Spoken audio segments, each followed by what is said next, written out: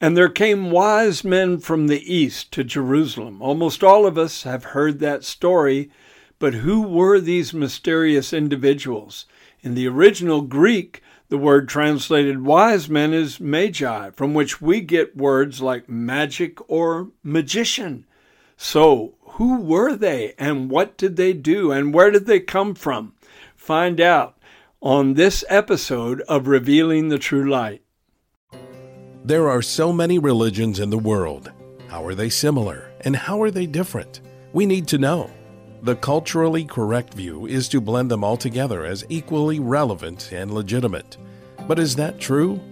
Prior to becoming a follower of Jesus, your host, Mike Shreve, was an avid seeker of truth, exploring many paths to spirituality. One of his passions now is to help bridge the gap so that others can discover the true light, which gives light to everyone entering the world. Now, here's Mike Shreve revealing the true light. If we're going to discover the backstory concerning these wise men that came to Jerusalem at the birth of Jesus, then the best place to go to, the best resource, is the Bible. It's actually only found one time in the Word of God, and that's Matthew chapter 2, verses 1 through 12. I'm going to read that story, and then we're going to break it down. Now, after Jesus was born in Bethlehem of Judea in the days of Herod the king, behold, wise men from the east came to Jerusalem, saying, Where is he who was born King of the Jews? For we have seen his star in the east and have come to worship him. When Herod the king heard this, he was troubled, and all Jerusalem with him. They should have been rejoicing, but instead they were troubled. And when he had gathered all the chief priests and scribes of the people together, he inquired of them where the Christ, or the more proper word is Messiah, was to be born. So they said to him, In Bethlehem of Judea, for thus it is written by the prophet. But you, Bethlehem, in the land of Judah, are not the least among the rulers of Judah, for out of you shall come a ruler who will shepherd my people Israel. Then Herod, when he had secretly called the wise men, determined from them what time the star appeared. And he sent them to Bethlehem, saying, Go and search carefully for the young child, and when you have found him, bring back word to me that I may come and worship him also. When they heard the king, they departed, and behold, the star which they had seen in the east went before them, till it came and stood over where the young child was. When they saw the star, they rejoiced with exceedingly great joy. And when they had come into the house, they saw the young child with Mary his mother, and fell down and worshipped him. And when they had opened their treasures, they presented gifts to him, gold, frankincense, and myrrh. Then, being divinely warned in a dream that they should not return to Herod, they departed for their own country another way. So they appear on the pages of history, and just as quickly they disappear and leave the clouds of mystery behind them. Who were these wise men, and why was it a star that led them to the Messiah? I believe part of the reason it was a star was the fact that an ancient prophecy foretold that the Messiah would be like a star that would rise out of Jacob. In fact, it's Numbers chapter 24, verse 17. Balaam said, I see him, but not now. I behold him, but not near. In other words, it's quite a distance in the future yet to come. And then he said, a star shall come out of Jacob, a scepter shall rise out of Israel. And a scepter was a symbol of a king's authority. A star, something to illuminate the darkness of the night. That part makes a lot of sense, but the next part might raise your eyebrows. Very curiously, the same word that is translated wise men, which in the Greek is magi, from which we get words like magic and magician, strangely, is also translated sorcerer in the book of Acts. It's found in Acts chapter 13, verses 6, 7, and 8. And this is talking about a false prophet who withstood Paul. Now, when they had gone through the island to Paphos, they found a certain sorcerer. And again, the Greek word is magi, which is translated wise men in the Matthew chapter 2 account. A false prophet, a Jew whose name was Bar-Jesus, or in the Hebrew, Bar-Yeshua, which means son of Yeshua, son of Jesus. Very curious. But he was a false prophet who was with the proconsul Sergius Paulus, an intelligent man. This man called for Barnabas and Saul and sought to hear the word of God. But Elymas, the sorcerer, for so his name is translated, that was another name for this individual, withstood Paul and Barnabas, seeking to turn the proconsul away from the faith. Then Saul, who is also called Paul, filled with the Holy Spirit, looked intently at him and said, "O full of deceit and all fraud, you son of the devil, you enemy of all righteousness, will you not cease perverting the straight ways of the Lord? And now, indeed, the hand of the Lord is upon you, and you shall be blind, not seeing the sun for a time." And immediately a dark mist fell on him, and he went around seeking someone to lead him by the hand.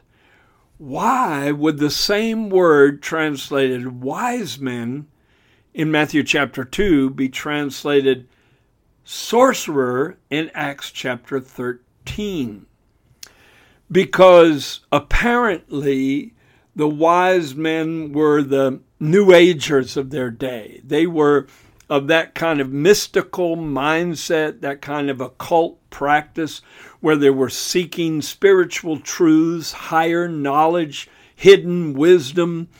And like people say today, and it's a mistaken idea, it's not correct, in that day, they must have believed that you could access that spiritual world for evil purposes, or you could access that spiritual world for righteous purposes. And you could have a good witch or a bad witch, a white witch or a black witch, a white sorcerer or a black sorcerer. Well, of course, the Bible teaches that all witchcraft is wrong. And there's no such thing as white witchcraft.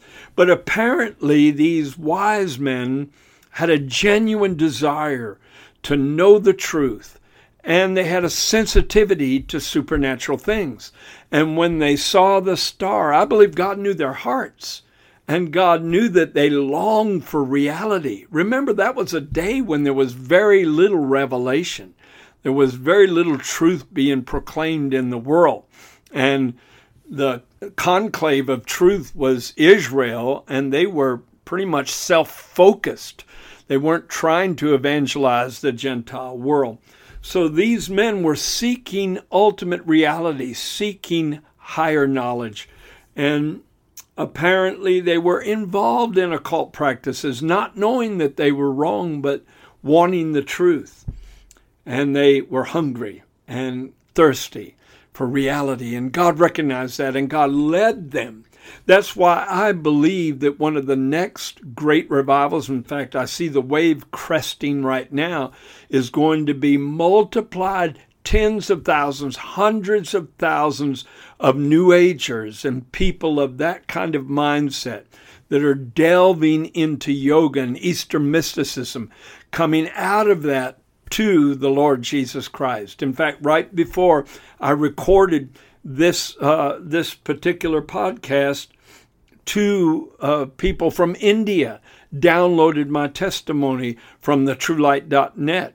And so they're hungry, they're thirsty. They may be involved in certain religious practices and ideas that are not biblical, but they've got a genuine heart and they're looking for truth, just like the wise men in that day 2 millennia ago.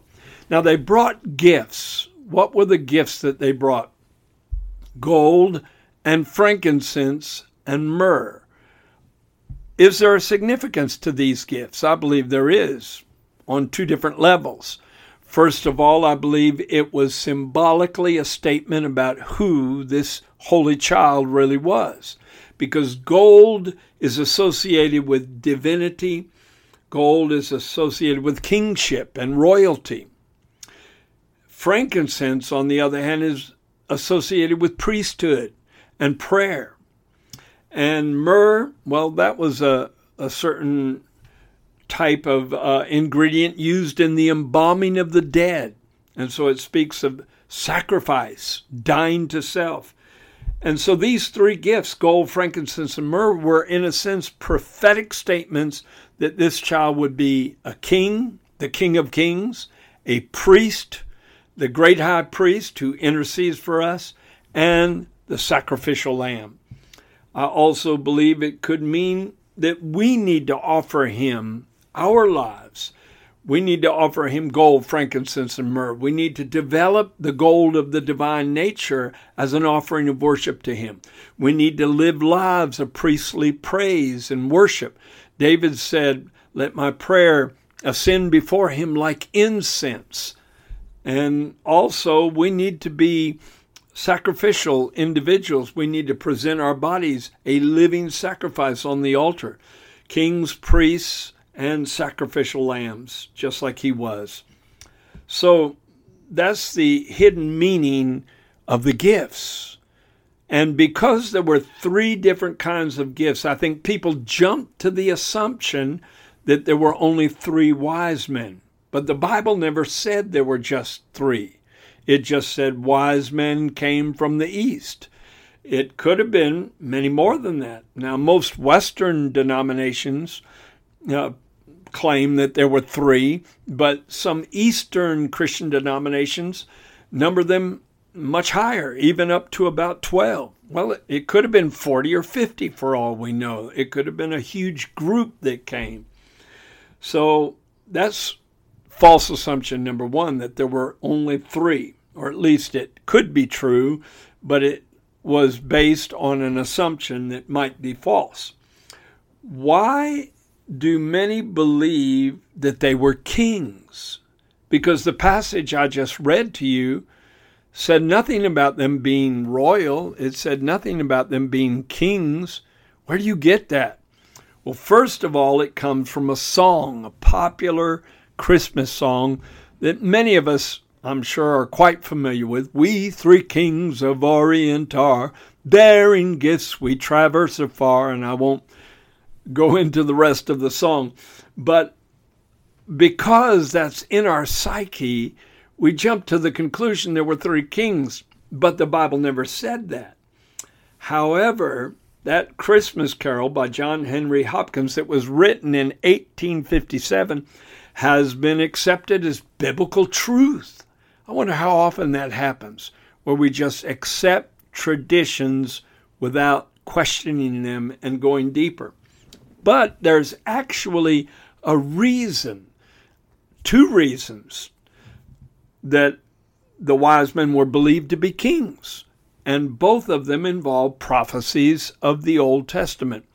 Let's go to Isaiah chapter 60 first, verses 1 through 6.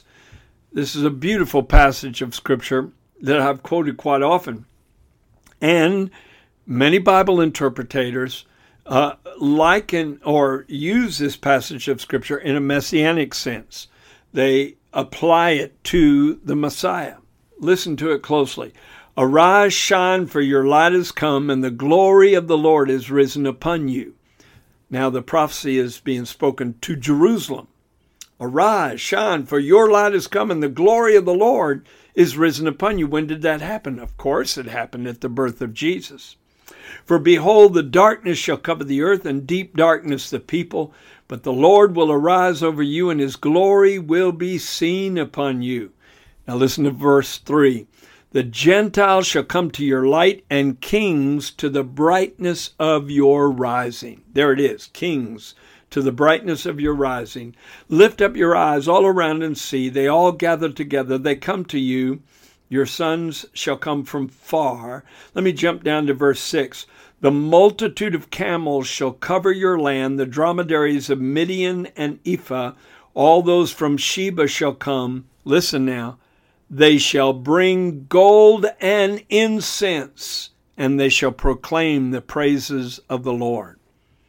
Gold and incense, two of the three gifts that were given to him. And it says, kings will come to the brightness of your rising. That's Isaiah chapter 60, and the main verses are 3 and 6. That's not all.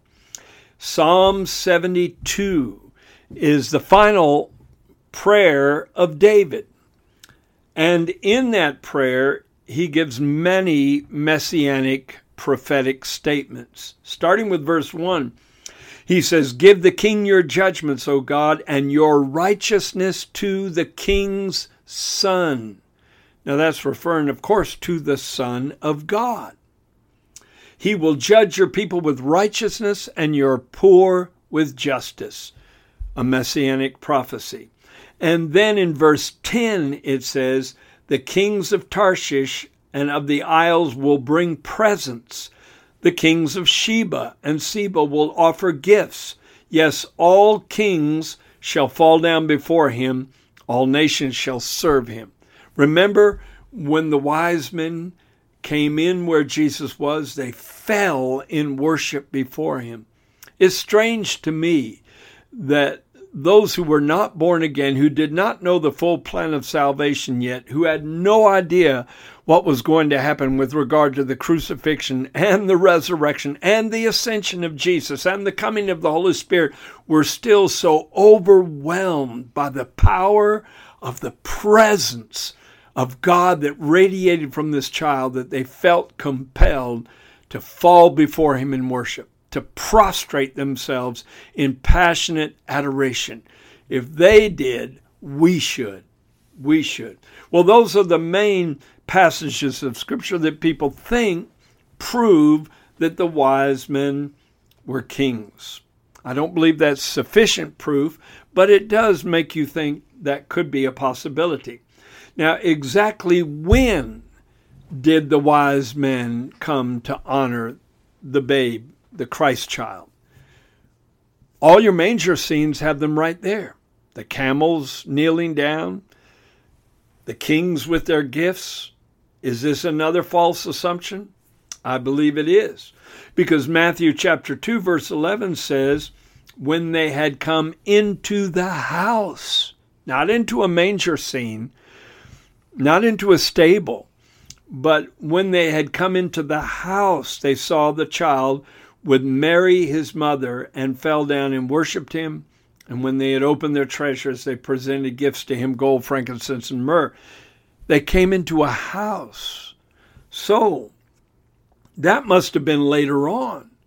And apparently, and the scripture I'm going to share with you next proves this to a certain degree, Joseph and Mary lived in Bethlehem for a season. And that would make sense because it would have taken 40 days for her to reach that point of purification that every Jewish woman had to participate in after the birth of a son. The days of her purification were ended after 40 days, and that's when they would bring the child to be dedicated at the temple.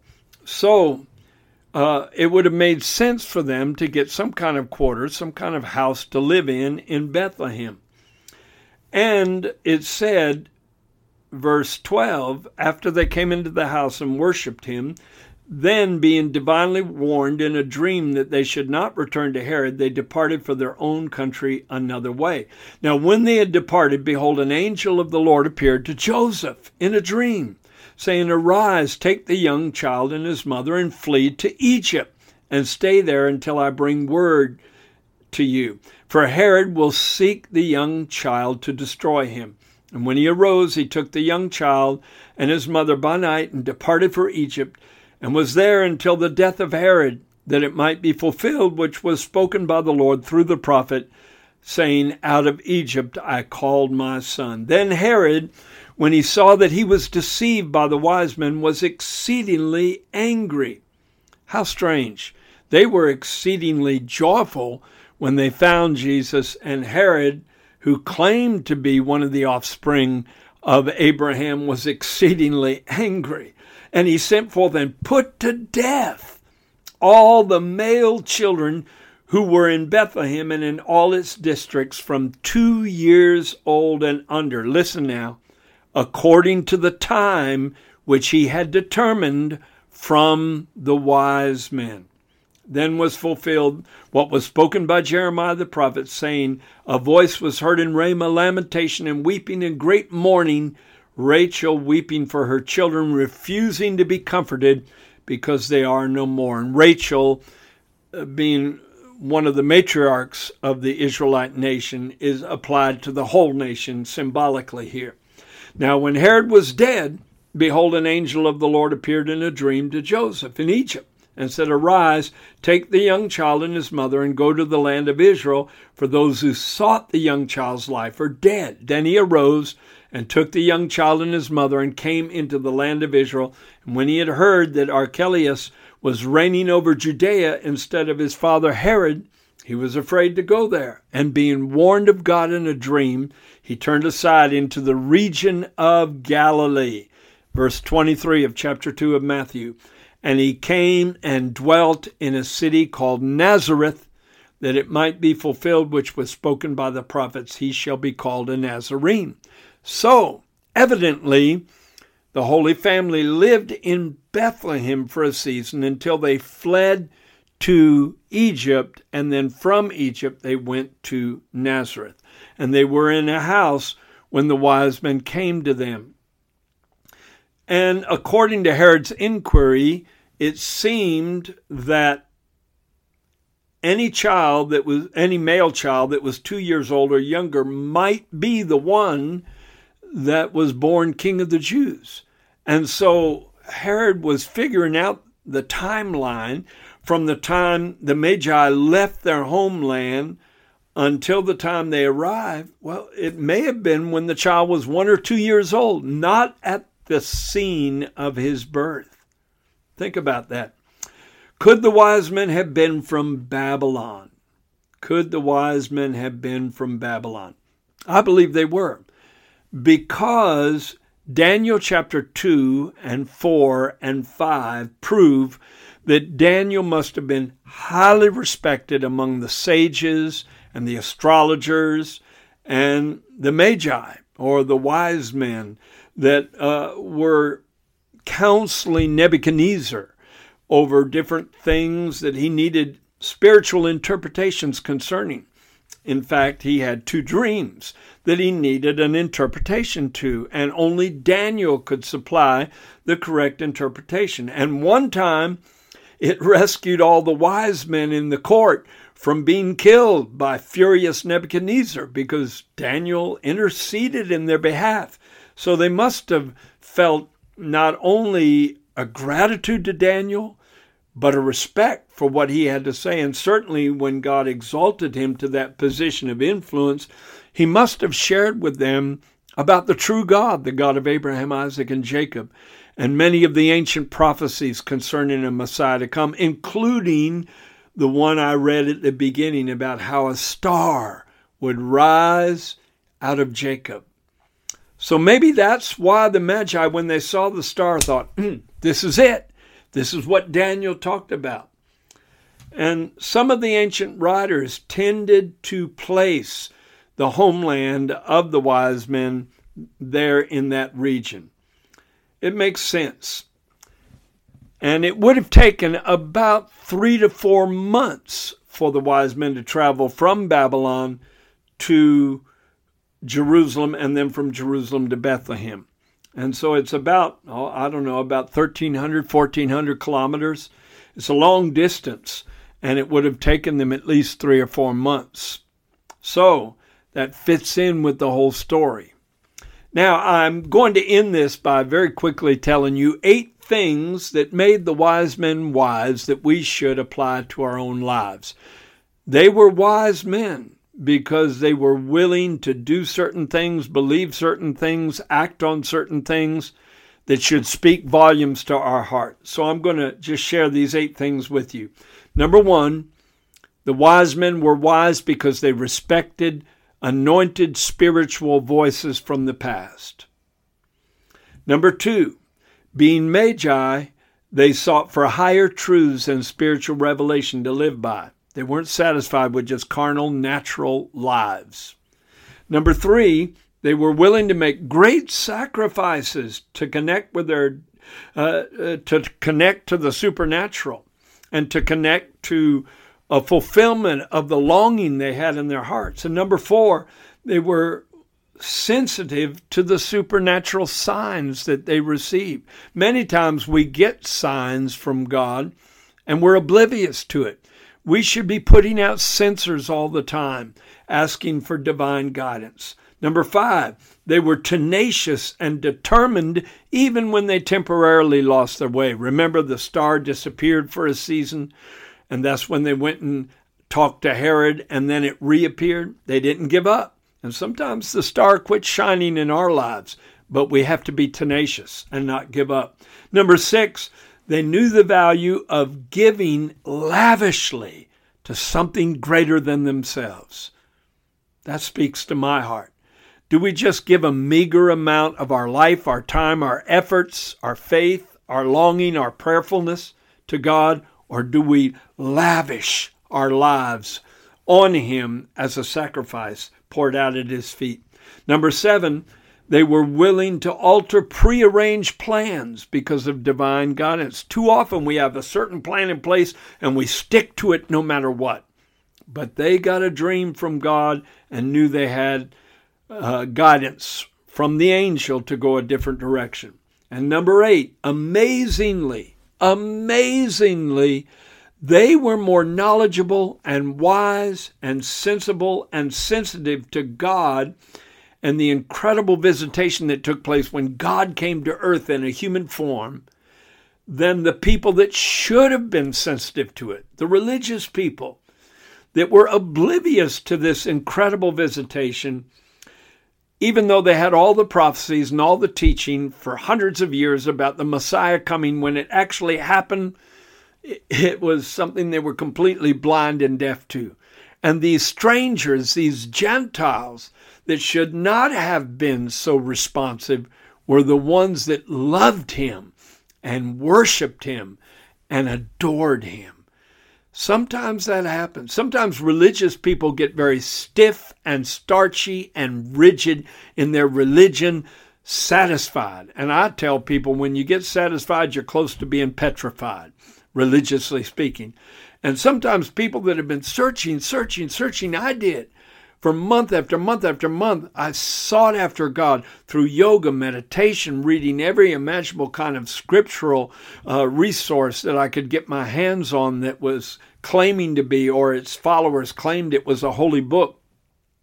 I was hungry, I was thirsty. I spent 14 hours a day trying to find God through meditation and yoga and chanting mantras and all the things that was supposed to elevate you to a higher consciousness. Given the opportunity to accept Jesus, I jumped at it. Where other people that have grown up knowing about it are kind of cold and indifferent sometimes. That's a real tragedy. And we can learn to be wise like the wise men if we learn the lessons they have to share. Thank you for joining Mike Shreve today on Revealing the True Light, and thank you for opening your mind and your heart to the truth. Be sure to subscribe on iTunes, cpnshows.com, or wherever you listen to podcasts so you don't miss new episodes. You can explore the beliefs of many world religions more deeply by ordering Mike Shreve's book titled In Search of the True Light. We also invite you to visit our website, thetruelight.net, and sign up to be part of our global internet family.